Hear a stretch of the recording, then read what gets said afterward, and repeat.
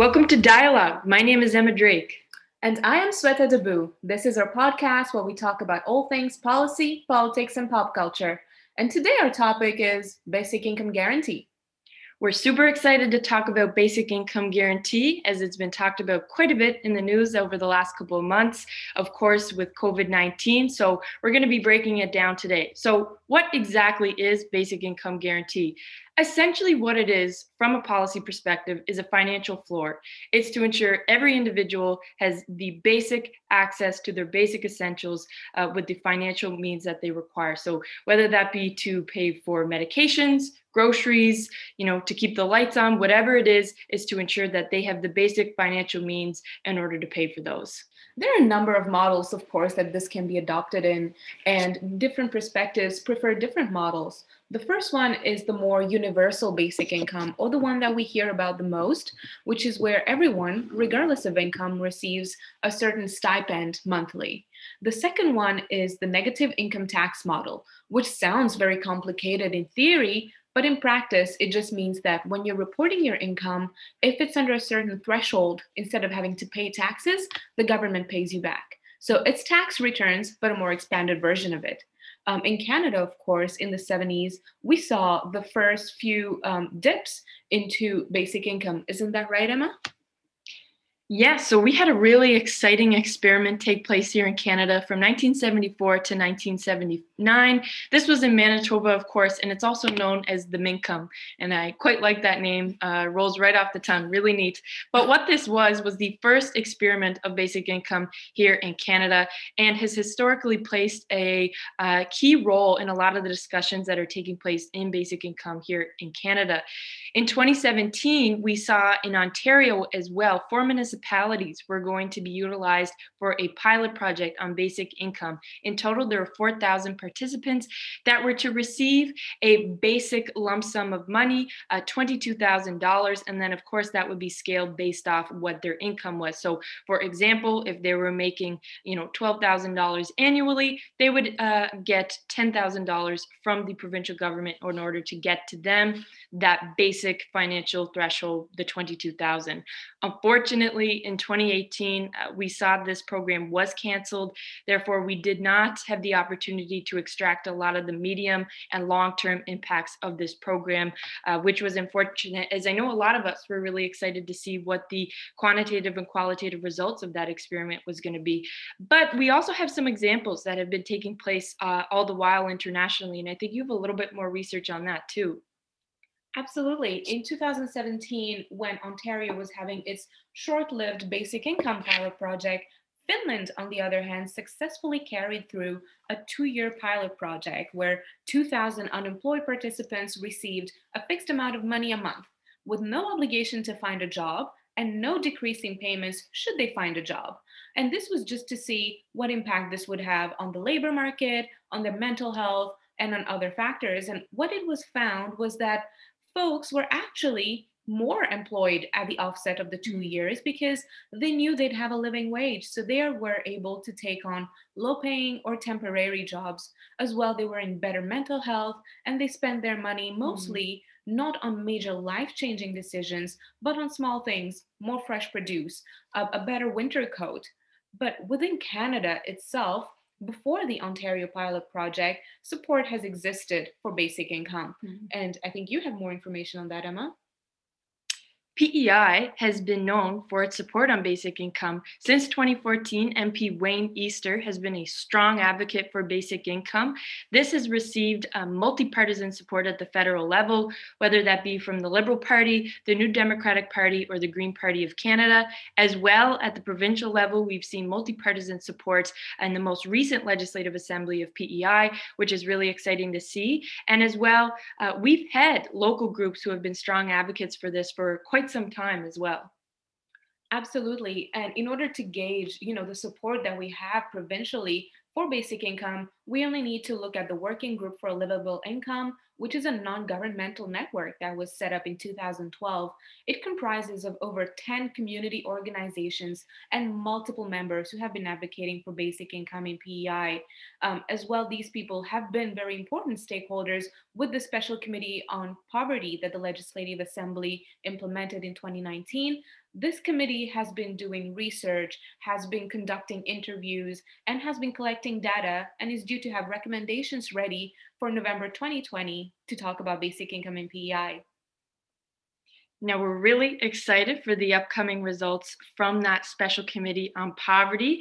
But here with us today to talk about some additional recent events, such as the Basic Income Town Hall, is the Member of Parliament for Charlottetown, first elected in 2011, chair of the Federal Standing Committee on Human Resources, Skills, Social Development, and the Status of Persons with Disabilities, and none other than a proud St. FX grad, MP Sean Casey. Thank you, Sean, so much for being with us today. It's always such a delight to discuss everything when it comes to Parliament. First question right off the bat, what has your experience been in this new House of Commons amidst COVID-19? Well, if I could boil it down to one sentence, I would say that for me in particular, and I think it would be the case for most members of Parliament, we've become more efficient and less effective. Efficient because the commute is from the bedroom to the kitchen table to strap on a headset and to go to Zoom land where we spend most of our time. Now all of our the question period every day, debates in the House, votes, standing committees are all done by Zoom, and there's also a fair bit of stakeholder meetings and whatnot. So everything's on Zoom. And so the result is that there's the commute is much shorter to get to the kitchen table as opposed to getting to the House of Commons. And the meetings start on time and finish on time because there's an allocation of time for everything. There's not much opportunity for banter before or after. So you're because everything is so specific and so compartmentalized, you get everything done. The lack of effectiveness, as far as I'm concerned, comes from the fact that you can't very well speak for people in Ottawa unless you walk around town and listen to them, and that's a big part of an MP's job. And when you don't have strawberry socials and you don't have fundraisers, it's harder to get there. And look, as long as I've been elected, I've gone door to door at least 1 or 2 days a month. None of that's a good idea anymore. In fact, it's against Dr. Morrison's advice. So it's a lot harder to get the pulse of the community. It also really affects, as far as I'm concerned, the effectiveness of the meetings that we have. In that, in every meeting, there's conversations going on the sidelines. There's always sidebar conversations, generally when somebody else has the floor. There's always nonverbal communication, so all that's gone. Like you can't really do that on Zoom. And probably the exception to the more efficient comment would be voting. So when we vote, normally the roll call for 338 people takes between 9 and 11 minutes. On Zoom, it takes between 40 and 70 minutes. So votes take a lot longer. But everything else is pretty specific, pretty precise, pretty clinical, not as personal, and so that's really been the biggest adjustment for sure. Wow, and it sounds like it's totally changed the way in which you folks, like you said, represent your constituents, learn what their needs are, and then bring that, of course, to the House of Commons and through a virtual setting. Like you said, you miss on a lot of those nonverbal cues, the way people are sitting, side comments, this sort of thing. Like it's really changed the way in which you do your job as an MP. But of course, we know that yourself, MP Wayne Easter, as well as Marie Burge and Roxanne Carter-Thompson recently hosted a virtual town hall on basic income, which again is just another example about how you folks have had to totally changed the way in which you do your job as an MP. Now, of course, the interesting thing I found about that virtual event was on the Facebook page. It stated, the COVID-19 pandemic has given momentum around the idea of universal basic income. And that really jumped out to me as kind of a way to describe this one-of-a-kind virtual event. How do you feel COVID-19 has sparked discussions at the federal level now around basic income? This is something that isn't exactly new. Income inequality in Canada has been a challenge for a long, long time. Our current finance minister, before she got into politics, wrote a book called Plutocrats: The Rise of the Super Rich and the Fall of Everyone Else. Mm-hmm. So this has been around for a long time, but it has never really had the level of interest and the level of uptake that it has since the pandemic hit, and it was necessary for the government of Canada to make sure that nobody was left behind. Mm-hmm. So seemingly overnight, CERB was created and delivered, and now is being fine-tuned. So the few people that were pushing hard for this are now being listened to, because it speaks to the gaps in our social safety net. And we are right now, because of COVID, we're just trying to get through this, and we're just trying to make sure that that people have their basic needs and that the economy doesn't collapse. And so right now it's in the nature of if you will, an emergency relief program. But this is also, once we get our feet under us, there's an awful lot of talk about, okay, this is hopefully a once in a lifetime chance for us to rethink a whole bunch of things, a chance for us to build back better. So the post-COVID world doesn't have to, and I think probably won't, be identical to the pre-COVID world. There's been a bunch of lessons learned, and there's also a real opportunity here for us to make some transformational change. And that's what really has sparked and given momentum to this conversation. Yes, absolutely. I think you're right. I'm just kind of reflecting in my own thoughts right now, what you had just said around, it is a once in a lifetime opportunity. I hope so. I hope so too. I hope this to happen again. I hope for all of our sake, we don't have to watch votes in the House of Commons take place over an hour ever again. But in that case, though, it's a unique kind of unifying experience that not just, Islanders or not just Canadians or not just anyone in the world is experienced. It's every single person, directly, indirectly, all of the above are experiencing. So it's a change in the way in which we look at everything. And like you said, it is a challenge first and foremost, but it is an opportunity to make something of it, of course. So very curious, what types of perspectives did you folks hear at the town hall? As we said, this has been a changing moment for a lot of people. What types of experiences did you hear from folks? Well, probably the one that we spent a large amount of time on during the town hall, and one that I don't think had been really fleshed out as before in any of the conversations or readings that I've had, was very much the presentation from Roxanne Carter-Thompson, where she emphasized an element of a universal basic income program where a person would be guaranteed a job as an element of that. And it makes a ton of sense that, it's important that it not be mandatory, that it not be workfare, but if a guaranteed job is an element of the social safety net,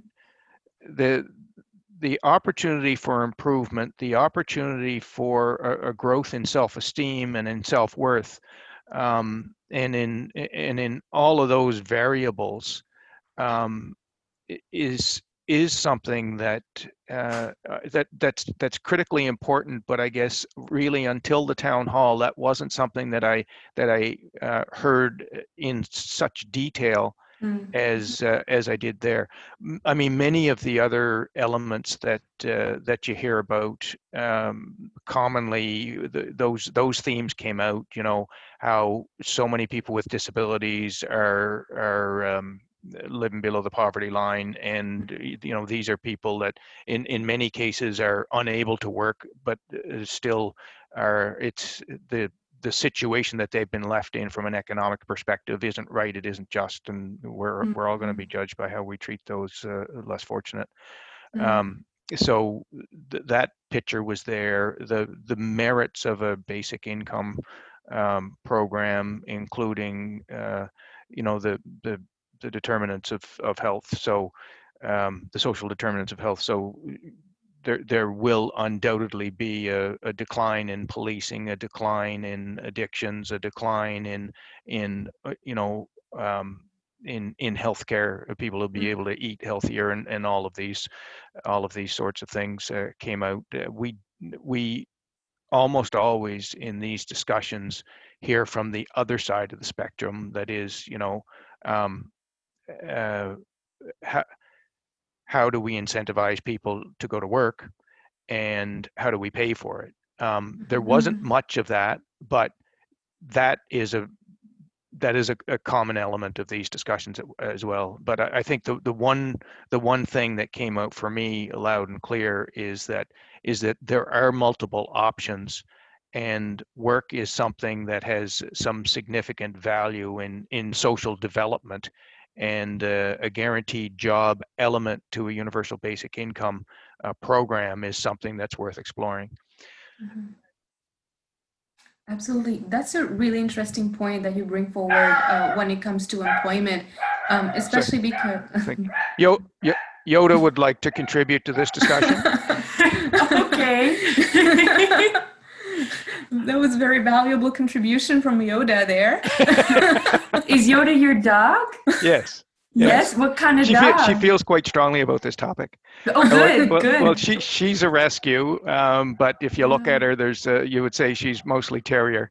See, that's the problem with doing the podcast on Halloween night, right? The people knock at the door and Yoda loses her mind. Oh. No, we secretly planned this, Sean. Little did you know, we've actually, sent people to go trick or treat. There's doorbells. We wanted to hear from the dog, really. So. Right. So going back to our point about employment, it's interesting that you bring up, guaranteed employment as an aspect of basic income guarantee, because in Finland, we saw in 2017-18, when they did their basic income pilot project, instead of a decrease in employment, they found an increase in employment, because being guaranteed a living wage, meant that people were more inclined to take on low-paying jobs or temporary jobs. And even when we look at CERB this past summer, where I can speak on behalf of, MI and I, we were just finishing up contracts in April, and it was never a first thought to say, oh, as soon as April's over, we're going on CERB. It was always, we need to find another job. We need to be able to pay our bills. And if every single avenue fails, then plan Z is go on the CERB. So is that an impact that you kind of envision for Canada as well, where people would actually be more willing to work, as opposed to the misconception that basic income would disincentivize people from working? I absolutely do, Sweta, 100%. And what little research we have bears that out. When this was done as a pilot 50 years ago in Manitoba, the rates of employment went up in all groups except two. Young men who stayed in school because they had an income instead of quitting to go work, and single parents who weren't forced to go to work and could stay home with their kids. Those were the two groups where employment rates didn't go up. In all other regards, they did. So, we commonly hear from the right side of the political spectrum that something like this will bring out the worst in people, I don't believe it. I have a much higher, more optimistic view um, of the philosophy of Canadians. So that we're an industrious, proud type, and so I don't think that those that the people that raise that, I don't think that will be borne out. But that also, as far as I'm concerned, underlies the need to take this for a test drive, and that's something that we're trying to advance the conversation on as well. That Prince Edward Island would be a perfect testing ground for a basic income pilot. Absolutely. Absolutely. That's something I know, truth be told, when Sweta and I had first discussed starting this podcast, and you had replied to our tweet and said that you'd like to be on, we both said we need to talk about basic income with Sean because, first of all, we were so excited that people were actually interested, let alone a member of Parliament. So that was a pretty empowering moment for both of us. But basic income from a policy perspective is so interesting for us because we have seen in Finland where it has worked, and we've seen in Manitoba, years ago that was something that was tried, and it is the time now, like you said, mentalities and perspectives are changing. So what better time, like you said, to have that test drive and see how it works. And I think on a personal note too, I think PEI is, for a lot of reasons, more so a perfect pilot project. In terms of the size of the population, we're the smallest province, of course, as well as we do have a below average medium income. So that would refer that there would be quite a few number of people who would be eligible for a pilot project like this. And of course, trying this at a provincial level is not the first time that we've seen different universal programs roll out. For example, when universal healthcare was initially piloted, that was at a provincial level too, and then was expanded beyond that. So that's definitely within the precedence of Canada that we look at this from a provincial level. And I think what better place than PEI, because dealing with a smaller population, of course, there's lower costs associated with that. You could focus more on people as well, both not just from a quantitative perspective, which of course is important, right?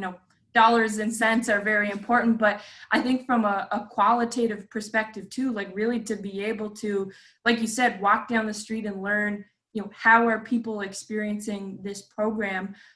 So I think I absolutely agree. Now I'm on a rant because I am very passionate about PEI as a pilot project. But to the question, and to throw it back to you, Sean, I know there's a lot of different models that are being looked at. There are different models that look at, for example, everyone gets a flat rate no matter what. There are other ones that are a needs assessment. There's another one where it's needs assessment plus employment. And we've seen that the Office of the Parliamentary Budget Officer released the costed proposal, of course, for PEI, 3 different versions, but particularly with the 50% reduction rate for PEI, it would be around 3,700 participants earning between $16,000 and $24,000, and it would cost around $146 million. Is this the model that the federal government would like to look at for PEI, or are we looking at all different options right now? Like you said, learning different options like Roxanne Carter-Thompson presented at the town hall. What are the different options we're looking at? All right, so I want to answer your question, but before I do, I want to give you a little more ammunition for your next rant about the beauty of PEI as a test case. So separate and apart from all of the things that you mentioned, PEI has a whole bunch of features that would be highly relevant to a national program. So we have both urban and rural within the province. We have Indigenous communities within the province. We have a large and growing number of immigrants. So there's a significant immigrant population. There are linguistic minorities in the province. So we have an Acadian region, and all of those things will have to be factors in any national program that's rolled out, and all of them can be tested in this little province. Mm. So to add to your rant, back to your question on the models. Look, there is, even though this discussion is picking up momentum, a universal basic income was not in the throne speech. It was not in the platform. It has not been in a budget. So to try to predict, one, that it will happen, and two, what it might look like, is very, very premature. So I would say that absolutely everything is on the table. I would say that there's significant interest in this from the caucus. There is not yet any official buy-in by the government or by the cabinet. I can tell you that this is one of the policy resolutions that was to go forward to the Liberal Party of Canada Policy Convention. So it would be, I presume, most likely adopted as official Liberal Party policy. But we are very, very much in the whiteboard stage of this discussion. And yes, there are many different models. The PBO report was based on the aborted pilot project that happened in Ontario. So yeah, it's way too early to know what it's going to look like, because the discussions now, even though they're widespread and lots of them, haven't focused to the point where it's become something that the government has bought into and wants to start to roll out. It's still very much informal. Absolutely. While things still are, pretty informal at the federal level, we see in PEI at the provincial level, considerable leeway has been made when it comes to basic income with the Special Committee on Poverty. Now, that committee released an interim report in July 2020 and is awaiting the final report next month. In that interim report, they outlined a number of guiding principles, for instance, looking at basic income being available to anyone who's a resident of PEI, looking at it being delivered through the income tax system to kind of cater to differing incomes throughout the year. Do you see these principles as being relevant to the program that the federal government is considering right now? And do you kind of envision a partnership between provincial and federal government when it comes to basic income? Well, I think without a partnership, it's not going to work. We saw that in Ontario. So just a little bit of history on this. Back in 2016, the government of Prince Edward Island approached the federal government to say, we would like to pilot a basic income project here in Prince Edward Island. And the federal government, the newly elected Trudeau government, responded with, that's an excellent idea, Prince Edward Island. We'll send you whatever data you require for your pilot. Which Yes. was, quite frankly, a disappointing response. And basically the idea was dealt a severe blow. And then along came Kathleen Wynne, the then Premier of Ontario, who launched a 100% provincially funded pilot in the province of Ontario. So if the PEI idea of a federally funded pilot was set back by that first letter, it was absolutely put to bed by the fact that another provincial government was willing to pay for it. Yeah. So at that point, the idea of a national program and a PEI pilot was at least temporarily dead in the water because of the initiative taken by Kathleen Wynne. Then along comes Doug Ford, cancels the program. The conversation starts again. Along comes COVID. The conversation picks up. So your question, Sweta, is whether a provincial federal partnership would be required. I firmly believe that it would. I don't see any universe in which the government of Prince Edward Island would be able to fund a project like this. And I also see significant value to the country for a federal provincial partnership with PEI as a test case. Absolutely. I think, the success of a lot of programs, particularly in PEI, are contingent on that collaborative nature between the provincial government and the federal government. It's, I think, simply a requirement given the, I think, proximity that many of the elected members have to one another, as well as to, I think, a lot of the initiatives that takes place. I think, name any program or initiative on PEI, and there's traditionally support from a variety of different levels of government, which is positive to see. But like you said, at times that can present as a barrier, but luckily, like you said, it's back in the discussion and why we're discussing it today. Just pertaining to our last question on basic income, and I know this is something that Sweta and I have heard a lot just speaking with some of our friends on this. There's a lot of people that are supportive of basic income kind of on a face value, whatever model it is, they're in support of it. But there is a concern around, how will this impact other social support programs that exist, whether that be disability or other forms. Like you said before, and not to kind of reiterate this, obviously you folks are in the early stages and no decisions have been made yet, but how do you feel the federal government will ensure that no individuals are perhaps penalized in some way by maybe using this program that hopefully would not cut off other types of programs? Yeah, it's an interesting discussion, and I remember when Bob Rae was a colleague before he went on to become the ambassador to the United Nations. Mm-hmm. But Bob used to talk about the social safety net in Canada as being a bit like alphabet soup. So there's the OAS, old age security, there's the GIS, guaranteed income supplement, there's the CCB, the Canada Child Benefit, there's the WCB, the workers' compensation, and there's the CPP, the Canada Pension Plan. There's, in every province, there's social assistance. So, and there's probably a half a dozen programs that I haven't thought of.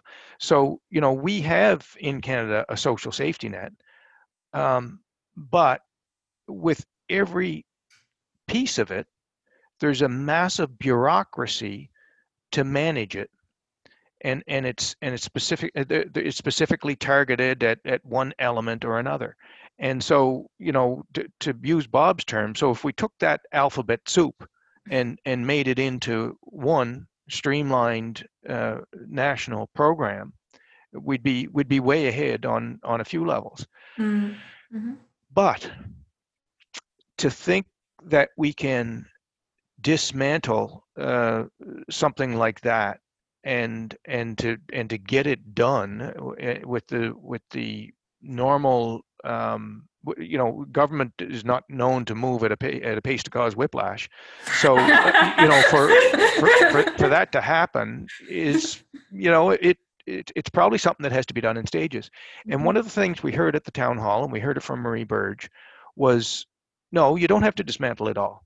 You can come up with something that will fill the gaps. And bit by bit, other things can be phased out. And she said, the best example we have is the guaranteed income supplement for seniors. And that's the sort of thing that, that fills a gap and is means tested. So, I may be veering away a bit from your question, but what we heard from Marie, and what I think is more pragmatic and what addresses the urgency of this situation, is that what needs to be developed is something that recognizes and respects in the short to medium term the social safety net that is there and augments it. And bit by bit, these other programs can be phased in as they become redundant as a result of this one. So it's a big piece of work. Yeah, absolutely. And thank you so much for these conversations around basic income and having such a comprehensive conversation with us. And I think it throws back to your initial point of, no one being left behind, and trying to figure out which services are being used by whom. And we saw in the report from the parliamentary budget officer that there were allowances being made for folks with disabilities to have a top up on the initial amount. So that's all really great. Our last question today is not related to basic income, but it's an important one that folks have been wondering about. And it's actually based on social media. So a few weeks ago, you had put an Instagram story asking folks to vote on whether or not you should keep your quarantine beard. And we're wondering if you knew about the results of that survey. Well, for those who voted, the beard lost. Oh Yeah, the no. beard lost. I think it was 55 to 45. And you know, in politics, to get 55% in anything, like Mhm. that's solid. Mm. So yeah, the people have spoken. The beard is gone, and I'm actually kind of glad because the the early results were strong, but at the end there was a clear decision from the electorate, and I Mhm. had my Christmas card photo shoot the next day. So I Oh. was clean shaven for the photo shoot. Didn't have to put pillows in my stomach so that I would have to look like Santa Claus or anything of that sort. It worked out great. Well, as someone, Sean, who has had to put pillows in their stomach and dress up as Santa Claus for a Christmas card, and who in fact was not recognized by their own best friend, I'm happy for your sake you did not have to endure what I had to do last year for our Christmas card, which still is kicking around somewhere. But yes, I'm happy to hear that the constituents really had a determining say in the final actions there with in regards to the quarantine beard. That's very exciting. And it was good fun. That's awesome. We Yeah. do have one last segment for you. This has been something that Sweta and I, when we started out, we said, policy's awesome. We love it. There's a lot of people who love it. There's a lot of people who don't and would want to hear from people a little bit more lighthearted content. So we said, why don't we throw into each of our discussions with folks, whoever they are, what we call our MRM segment. So of course, a movie, restaurant, or a piece of music. So each of us get to share whatever that might be.